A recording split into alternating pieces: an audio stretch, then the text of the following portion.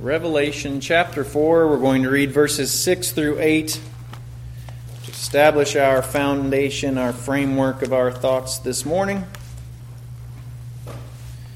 Revelation chapter 4 brings us into that throne room that will be a glorious place. Glorious place in eternity. And Revelation chapter 4 and verse 6 gives us a little peek as to who's there, what's going on there. And so we'll begin by reading verses 6 through 8 of Revelation chapter 4. Before the throne there was a sea of glass like crystal, and in the midst of the throne and around the throne were 4 living creatures, full of eyes in front and in back. The first living creature was like a lion, the second living creature like a calf, the third living creature had a face like a man, and the fourth living creature was like a flying eagle. The 4 living creatures, each having 6 wings, were full of eyes around and within, and they do not rest day or night, saying, Holy, holy, holy, Lord God Almighty, who was and is to come. Let's bow our heads together and ask the Lord to bless our lesson this morning. Heavenly Father, we thank you, Father, for your blessings. We thank you for what you give us in this life. Father, what you shower us with in regards to natural things, certainly, Lord, but the abundance that you offer to us spiritually, even now, Father, but in preparation for all of eternity. I thank you, Lord, that you give and you give and you give. Help us, Father, to receive and receive and receive all that you have for us. Understanding, Lord, riches and glory, righteousness, all the things that you want to give.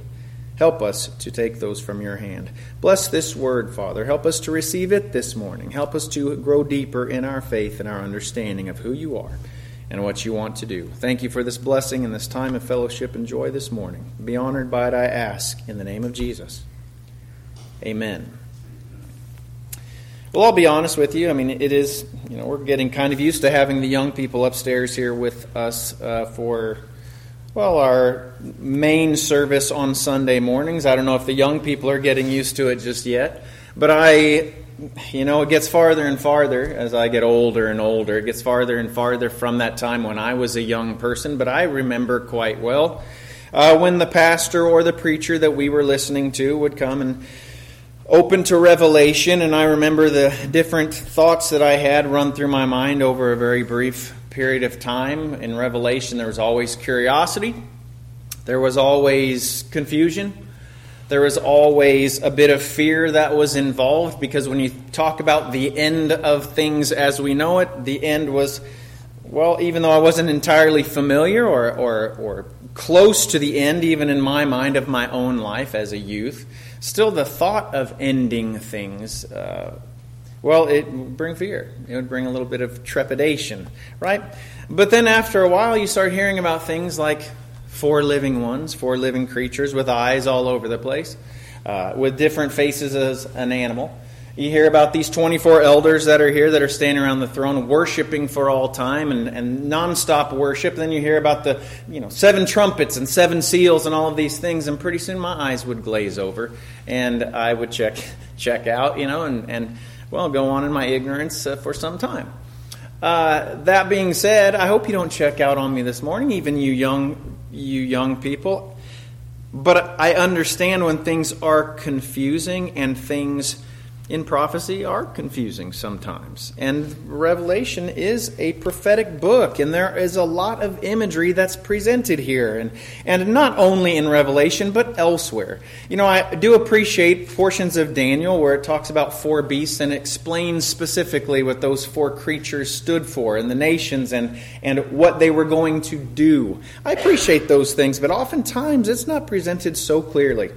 And it's difficult to look at those things, but this morning we're going to look, at one piece, as the title gives away there. One piece of these very figurative, very illustrative figures that we see here again in the throne room there in the ages to come.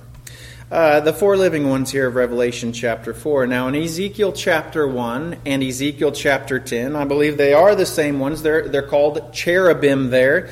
And I would encourage you to stick a bookmark there in those two chapters, because we're going to spend a lot of time in Ezekiel 1 and 10 this morning, and very little time actually in Revelation chapter 4.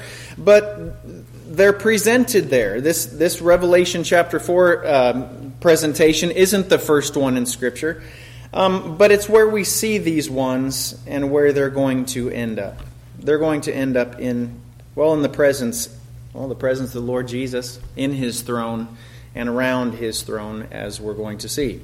That being said, from the outset, if you're not familiar with this, and I would wager that anyone with the age of much understanding, if you've been in this meeting for any length of time, you recognize that these ones are representative of those believers who finish their course in victory, who are those full overcomers, if you want to use that term. I do oftentimes. Fully victorious ones, oftentimes I use that term as well. These ones who looked for the coming of the Lord Jesus, lived for the coming of the Lord Jesus, lived to praise Him, glorify Him, and live their life dedicated to the Lord Jesus, and are rewarded with this nearest place that we always and often consider.